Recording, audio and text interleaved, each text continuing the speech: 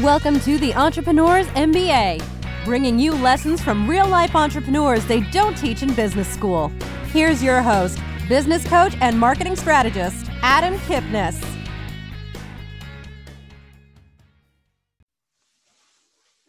Regardless of if you're own your own business or if you're in corporate America, we've always at some point had the feeling that it's just not enough, or we're not getting what we want, or we're just missing something in our lives or in our careers, I guess I would say, more than our lives.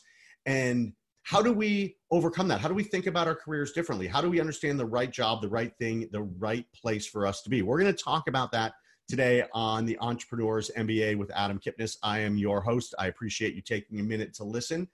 I also want to thank C-Suite Radio for being our platform, as well as the Wine Ambassador, the nation's fastest growing wine club, for sponsoring the show.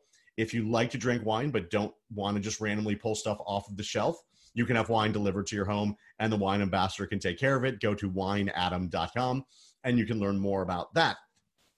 So today's guest, it's going to be a really interesting conversation because it's a little bit of a shift from what we traditionally talk about. That's why I'm excited to do it.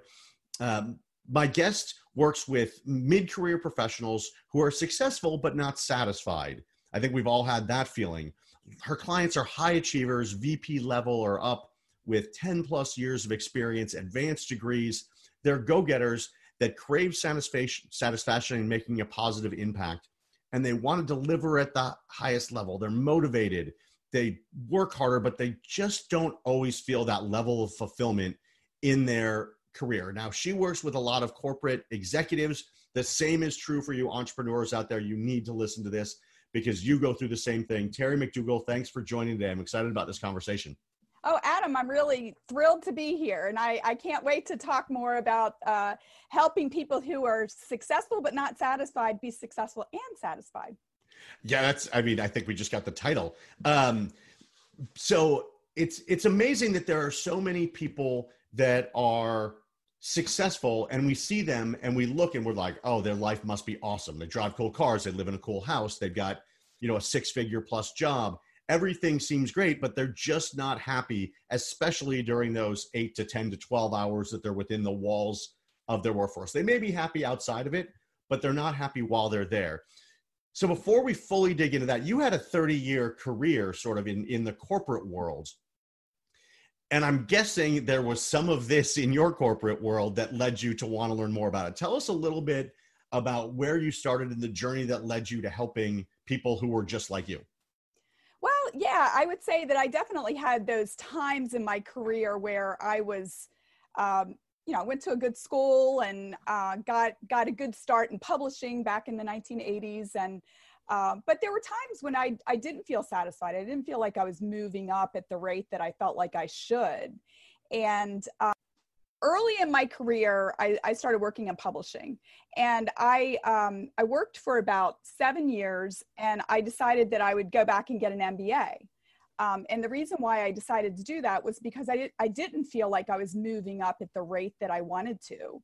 And I'd always had it kind of in the back of my mind that that maybe I'd go back to school. And as a matter of fact, I worked someplace that I really enjoyed the people that I worked with a lot, but quite frankly, I was there for 4 years and I had kind of outgrown the job maybe a couple of years before. But when one of my colleagues got married and moved away, I was sitting there at work thinking, if I don't do something, everything around me is going to change. And the things that I liked about working here are going to be gone. And as a matter of fact, that day, when that dawned on me, I picked up the phone and I called the University of Maryland to see when the deadline was for their MBA program. And this was before you could just go online and do it. It was the 90s. And it ended up that 2 days, it was 2 days before the deadline, and I applied. This was like in May. I got in, and in August, I was there doing trust falls with all of my classmates, during the orientation. So that was like one time. And then I had a good 20 years in banking after that. And there were a couple times during that that time when I was lucky because I worked for companies where there was a lot of opportunity to grow and I moved around a lot, but sometimes there's just not a place to go. And it can feel, for somebody like me that likes to learn and likes to keep advancing, it can get really frustrating when you're sort of just in neutral or you're just doing the same things again and again. And really, it was after 21 years working at 2 different companies that I finally realized that, I'd been sort of an entrepreneur. I'd been entrepreneurial within these large companies, but maybe it was time to go out and do something on my own. And so 3 years ago, I decided to do that. And I got a certification in coaching, and now I'm out working with people that are like I used to be. And we can get into, what I do with people a little bit more. During those times when you're just not satisfied, and we all have those, sometimes they're little blips, mm-hmm. Sometimes outside forces make us unhappier at work. Did you have an inkling during any of those times that the entrepreneurial journey was in your future? Or did you just push through and continue working? Like, was this something that was in the back of your mind? It's a good question, because I actually have been, when I was in business school, I actually had my own graphic design business. And I did that because I could make, it was back in the 90s, I made $35 an hour doing that, which was, meant multiple times what I would have made had I just gotten a part-time job someplace. And it was really from necessity, but it was also a skill that I had that was valued in the marketplace. And so I guess I was an economics major in undergrad. And so I always like to think about like, what's the most efficient use of resources and what's valued in the marketplace. And, I could have gotten a part-time job someplace and probably back then maybe made like $5 an hour or something. Or I could have spent, the few hours that I had outside of class doing this freelance work. And I figured everything out with that. I had to buy a computer and I had to figure out how to do my, accounting and bill and all of that kind of stuff. But it really was, I had a vision, right? I wanted to get a degree and I needed to support myself. Yep. So you were sort of an entrepreneur without thinking of yourself as an entrepreneur in some ways. Did you think about that freelance as a business, or did you just think about it as a means to an end? Like, honestly, I thought about it as a business. Like I had a logo and I named my business. Okay. I put it on my, my resume. I think it's important. I also am a marketer. So I think about positioning and branding and all of that, not only for the business, but also for myself. Because when I got out of school, I had to kind of brand myself as somebody that companies would want to hire. And I didn't want to just put it like, oh yeah, I was just a freelancer. No, I was a business owner. Right. And I bet that's especially important now with some of your clients. I mean, we're talking VP and above, 4 large corporations making whatever amount of money. Yeah, they're making $200,000, $300,000, $400,000, $500,000 a year, probably. Mm-hmm. So you can't come in like person off the street being like, hey, I'm just going to wing it, right? You have to look bigger, act bigger, and look as impressive as your talent is. Your business has to look equally as talented, correct? That's not easy to pull off. No, absolutely. I mean, I hired a really top-notch graphic designer to develop my branding. I did do my own website, but right now I am upgrading. I have a professional who's doing my website upgrading because that's the first impression. And because I don't have bricks and mortar, my website and my LinkedIn profile is my storefront, basically. Yep. And now you're probably getting referred by current clients and past clients and new clients. So you don't even necessarily have the opportunity to make a first impression with a lot of these people because someone's telling their friend about you. Right. And so the first thing they see is your website or your LinkedIn. That's right. That's absolutely right. And it's a very interesting point. So for everyone listening, like if if you're doing outside marketing, you can drive people to what you want, right? You might meet them, and if you meet them and then they see your website takes on a whole different meaning. Or if you do an ad in somewhere, your website takes on a whole different meaning. But for a referral, someone coming from a happy client, right? Your website is the first impression. They're going to look on it probably favorably because someone referred you, but you're a little bit blind to the person coming in. So you have to think about it a little bit differently from a marketing standpoint. Absolutely. And, one of the things that I work with people who are both, want to be more effective in their role, but I also work with people that are maybe looking to pivot and do something different. And one of the biggest mistakes that I see people making, whether they're an entrepreneur or they're, in corporate and looking for a new job, is that they don't invest in their image. And a lot of people don't invest in professional photography, just as an example. Somebody's going out and looking to make, $250,000 a year or something like that. And they are using like a photo from a wedding where they've cropped their spouse out. Like that just does not align with somebody who looks like they're worth that much of an investment for a company or, for anybody else. And so that I always think about that, like you've really got to think about what people think of you when you're in the marketplace and what your image looks like. No, I'm glad you brought that up, because it's how we look to others is always extremely critical, but the small things sometimes are the big things. Absolutely. Right? Yeah. Those little pictures and quick little side stories. So we have a condo. The tenant moved out of the condo. Now we want to be an Airbnb here in Phoenix, Arizona. It's March and it's prime time for people to look at it. And I needed to take some pictures. So I take pictures with my phone. They're awful. Like I don't have an eye for it. Thankfully, we've got a professional photographer coming in over the next 2 days to take real pictures. Yeah. But what we think is, oh, I've got to check that box, to other people is the entire package. It's probably a little bit true with some of the people that you're working with. They're unhappy in their jobs, and it may be some of the small things. Maybe their boss is a little nitpicky, or maybe it's they've got to fill out paperwork in triplicate, or they're tired of the same corporate message, a lot of different things. Mm-hmm. So how do you, I guess, identify in your clients or in others, what are the trigger points? What are the things that are sort of setting them off in their dissatisfaction?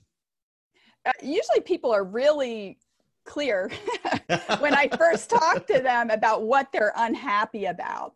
The thing that they typically have a harder time figuring out is what they want. And I know we're going to talk a little bit about my book later, but in studying this and coaching people and thinking about it for years, I think one of the biggest things that where people go wrong is that they don't pay attention enough to what they want, and that they're very tuned into what other people want. So they're looking for external validation and they're not getting it, but yet they're not giving themselves internal validation. And it really makes a lot of sense when you think about high achievers, because, they've probably done well in school, and then they got into a good college, and then they maybe went to graduate school, and then they got in with a good company. And the way that people do that is by paying attention to what other people want and delivering, and maybe even over delivering on that. And what happens a lot of times when people have been working for a while is that maybe they think like, oh, when I get to the VP level, or when I'm making $250,000 a year, or when I get that big house, I'll feel satisfied. And then they get to that level and they don't. And they're like, well, why? Why do I not feel satisfied? Because this is what I thought I wanted. But what they have ignored is those internal intrinsic drivers of satisfaction. And, I really believe that when people can find that sweet spot between what's going to make them successful at work. So, okay, what does your boss expect of you? What is your sales goal, whatever. And what they really need to get out of what they do for a living. Yep. That's where people will be successful and satisfied. But if they're just going for that external, validation, they may get it and then feel empty. Interesting. And I want to dig into that. So, but I want to switch back. First question to a little bit more on the business side, your business side. So you long career in the banking industry, economics from a very prestigious school, right? Not easy to get into your college where you went. Economics is not typically really a soft skill kind of a degree. So what in 20 years in banking, 7 years in publishing led you to more of this kind of softer look at people's personalities, how people are feeling, how people are going, that led you to the business? Why? You can make money in a lot of different ways. Why this way? Well, I mean, it's interesting because I had enough credits in undergrad to have an art minor. So I'm one of those people that's sort of like probably right in between like analytical and, more empathetic, I guess. And it actually was a really great combination to have to be a marketer in banking, because I always supported pretty complex businesses like the investment bank, asset management, wealth management. So I was the person that had to understand these complex solutions that the bank provided and translate them into things that, lay people could understand. So I think that's kind of what I do now too, right? Is I listen. I'm a good listener. I've always been really consultative. I'm listening for, okay, what's the problem? And then I think, okay, well, how could we potentially solve this? And then, I don't know, I think naturally I'm just sort of an empathetic person, but not soft. I mean, you can't be soft and work with investment bankers. No, definitely not. Definitely not. That is a hard charging group of people. Yes, it sure is. It was fun working with them though, I have to say. That's awesome. So you make the transition. When you set up shop, did you have clients from your company that you were sort of targeting initially, or where did sort of the first clients come from to make this thing actually real for you?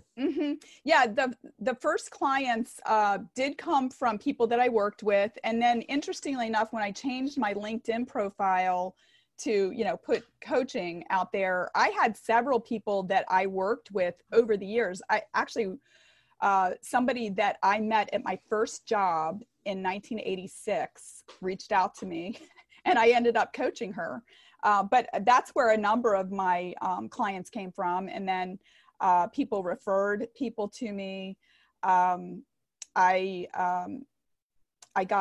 put together a subscriber list of just people that I knew, and people, when I would meet people, I'd ask them if they want to be on my mailing list. I blogged very regularly for the first couple years of my business. And so, sometimes people would, and I also would publish things on LinkedIn. And so people would come to me that way as well. Very cool. Very cool. So one of the hardest things to do for service-based professionals, and I want to get your take on this. You don't have to give the dollar amounts because obviously potential clients are going to listen and we don't want to freak anybody out, but the pricing side of it, right? When you're in a service-based business, we are pricing based on thin air in some ways. Yeah. Right? We know our value, or we believe we know our value, but we don't know what the market's going to pay for. We don't know necessarily, unless we do a ton of research, which is hard to find, and what other people charge. In a service-based business, how did you determine, all right, what's my price point? What am I going to offer? I know what I can do, but what am I going to offer and how much am I going to charge? How did you think through that process? Well, I was fortunate enough to have actually hired coaches along the way. And I had worked with somebody probably, I don't know, a couple of years before I started my business. So I knew what people were paying for this type of coaching here. Now, the woman that I hired at the time, she was a master certified coach. So she's more experienced, with her own business than I was, but I used that sort of as the target. I didn't price initially at that level. But it's kind of funny because when I got my first client, I'd gotten some advice, which was go by your gut and then bump it up. because like people always tend to undervalue themselves. And then the funny thing was that when I had this conversation with my first was a prospect, but when I had the discovery meeting with him, I was a little nervous about the pricing. And when we got to the end of the conversation, he was like, okay, yeah, I want to hire you. And he never even asked me what the price was. So I just put it in the written agreement and sent it to him, and he signed it and paid me. It wasn't so that was a good sign. That was a good sign. Yeah. But I mean, it's since that time, I've bumped it up. I've experimented a lot with packaging. And I continue to do that. I continue to experiment. Good for you, as you should, as everybody should out there. We need to experiment. Nothing is static, especially in the ever-changing world. I don't know when everyone's going to listen to this, but now we're in coronavirus world and people don't want to leave their houses. I think it may be a little overblown, but I'm not a doctor. We're talking with Terry McDougall here on the Entrepreneurs MBA podcast. You can go to her website at Terry B. McDougall, that's with 2Ls.com, or find her on LinkedIn, linkedin.com/in/Terry McDougall, I believe. Terry B. McDougall. Terry B. McDougall. And you can find out more information, but you've got a book coming out, Winning the Game of Work. Yeah. Right. And writing a book, I have 3. It's a fun thing to do. I think it's a benefit to clients. Obviously, it's great for marketing. What propelled you to write the book?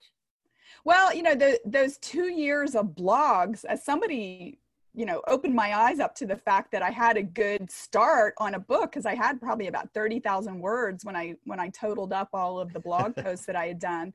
So that was the seed of the book. I mean, the book ended up being like 76,000 words, and not much from the blogs made it in, exactly how it was, but that was the beginning. And then I actually went through a book writing program that a professor at Georgetown University runs. And that was super helpful because I really wasn't sure how to go about getting a book published. But when I found out about that, I kind of put the 30,000 words together with the book writing program. And I thought, what the heck? I knew it would be a really good thing for my business to get my thoughts out there so people could encounter them without having to actually run into me. Yeah, no, definitely. And it's interesting. I was just talking about this on a podcast the other day, that no matter what you do in your life, author seems to be the thing that people gravitate to. I have no idea why. People love when other people write books, and we all have books within us. Mm-hmm. It's just taking, which if you hire someone like you did, probably was a much easier process than maybe you thought at the beginning, right? It's still a lot of work, but it's still a lot of work, but it was very, very reassuring to have somebody guide you. And then there was a publishing company that was associated with it. So, they've guided me through, everything about how to get, cover quotes from, other authors, I've got a designer that's designing the cover right now. So it's been nice to have somebody kind of holding my hand, but I still had to pore over every word in the book. I went through, I edited it probably 5 times, 80,000 words. It's a lot. I read my book, my first one, and this was only a 60-page book. So it was 15,000 words probably. Mm-hmm. And you can get it at freebook from adam.com. By the way, it's 8 steps to make more money in your business without spending any money on marketing. I'm going to download it. It's a quick, easy read, chapter by chapter. It's literally exactly what you need to do to make more money in your business. And you read a chapter, do it. Read a chapter, do it. That's how it's built. So I read it 5 or 6 times. I paid somebody, not a ton, but it was probably like $300, which to have somebody read a 60-page book seemed about right. They read it. I had a friend read it, publish it. give one to my mom. I published it like right before the holidays. And I gave one to my mom, page 6. She found a spelling mistake, circled it, and mailed the book back to me. We both live in Arizona. We live 30 minutes apart from each other. She mailed it back to me and was like, you missed one. Thanks, Mom. Thanks, Mommy. So definitely have somebody smart and detail-oriented read your book. Absolutely. So when does the book come out? It's coming out the first week in April. All right. Do you have a site where people can go? Are you going to put it on Amazon? Is it through bookstores? How are you going to do it? It's going to be on Amazon. It's going to be on Barnes & Noble. I am planning on recording an audio book too, but that's probably going to be later on in the summer. So yeah, it's going to be at the usual places. That's awesome. And for those of you, this is called Winning the Game of Work. But as an entrepreneur, the same facts, the same absolutely traits all hold true, right? We're not. Yeah, absolutely. I mean, I look at it like if you want to, quote unquote, win the game of work, and work can be your own business too. But, think about what it is that you want. Think about what's valued in the marketplace. Think about what the gap is between where you are and where you'd like to be and what you need to do to fill it. Network every day, because you're going to be successful through other people, and take imperfect action. I mean, those are the like the 5 tenets that I teach, but I teach a lot more in that book. And that those are just as valid for somebody who's an entrepreneur as someone who's in the workplace, and probably even more so. Yeah, agreed. And then your second book is going to be Winning the Game of Entrepreneurship. And then you can just, spin off sequel after sequel. Yep, sounds good. So 2 more questions before we wrap up. One, so your clients today, I mean, you said you blogged a lot. You've got the book coming out. You've gotten referrals. But how do you get your message out today? What is your number one technique to get your word out, to have people find more about you, to keep the phone ringing and the executives coming your way? Because there's a lot of people who need you. How do you find them? Yeah, I do speaking, and I've had a lot of luck with that. I was a marketer. That was the functional area that I worked in when I was in corporate, and I'm a member of the American Marketing Association, and I have spoken to the Chicago chapter. I also have joined human resources networking group. I go to a lot of networking meetings. So it's really a matter of meeting people, letting them know what I do. And, even if they don't have a need, sometimes people will refer their friends or family to me. And I think just being out there and letting myself be known is the best way to develop business. No, that's awesome. And I lied. I had 2 questions. Now I have a third because one just popped into my head. In the corporate world that you work in, have corporations learned that this is an opportunity for them? Like, some of their people are dissatisfied. Some they'd love to go a different direction, but they can't really fire them because they're decent at their job, but they're there. So do corporations seek out you and people of your talent to help with their individual employees in a coaching way? Some do. Yes, some do. Some of my business does come from companies where they will, basically have, usually it's their high performers that they will pay for coaching for. Yep. And I've seen, and a lot of times when those people come, they're not necessarily, fully dissatisfied, but there might be some, I actually say that I help them get more leverage, because a lot of times when people get promoted, that they keep kind of doing the job they had before. They don't mentally promote themselves. They don't use all of the resources that are at their disposal. And so I help them to kind of see all of the levers that they have that they can use to get more leverage.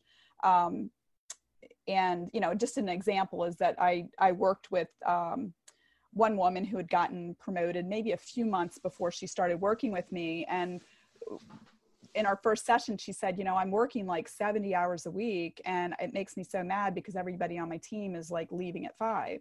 And, I was looking at this, and, I talked before about like, what's the gap between where you are and where you'd like to be? Well, that was very clear. And we worked on a lot of things together, like, she had an open door policy, so she never had time to do her own work. And I said, it's okay for you to close your door.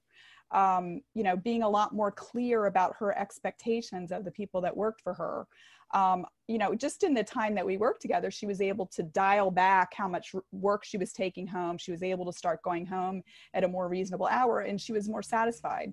But sometimes people just don't see the opportunities. And I think that companies, they recognize that this is valuable, but for one thing, she had said to me at one point, like, I'm thinking that maybe I'll just step back into the role I had before.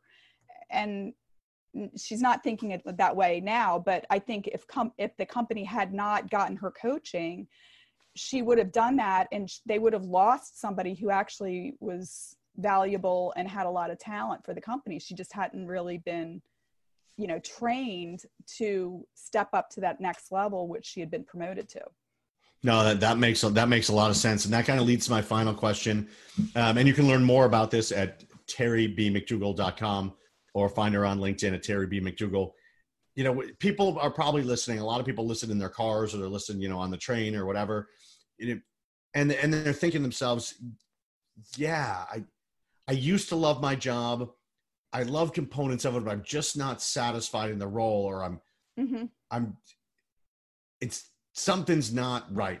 So, but where do they start? Like, what is the first thing that when people jump on the phone with you, or when you direct people, where do you tell them to start to figure out if you're the right solution and if they really have the situation that they think they have? Yeah, well, I mean, it's really up to them to decide whether they feel like if they feel like they can trust me and all of that. I think I'm a good listener.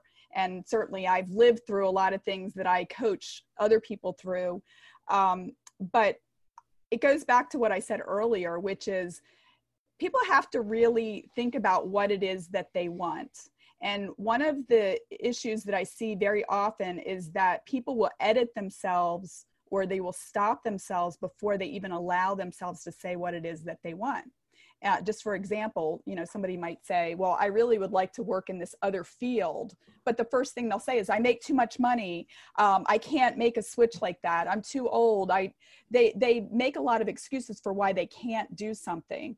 And I always say to my clients, like, these are two separate things. Like, what you want, just say what you want and put it on a table. Don't mess with it. And then it's separate what you have to do to get there.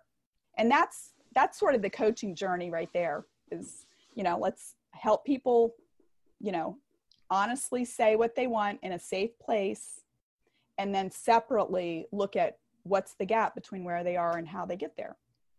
And, I think smart people have a lot that they're able to do, and I also will help people kind of take an inventory of their skill sets and repackage them in a way that's attractive for a different type of job.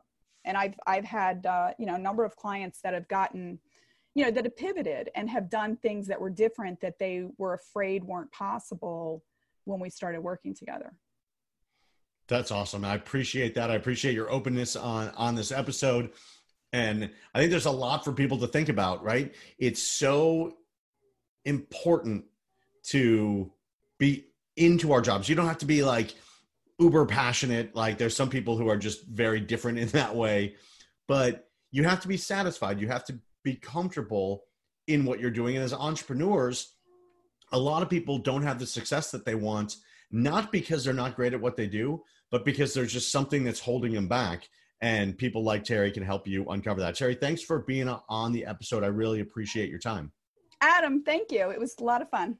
You're very welcome. And thanks everyone for listening to the Entrepreneurs MBA podcast. Look forward to having you on the next episode.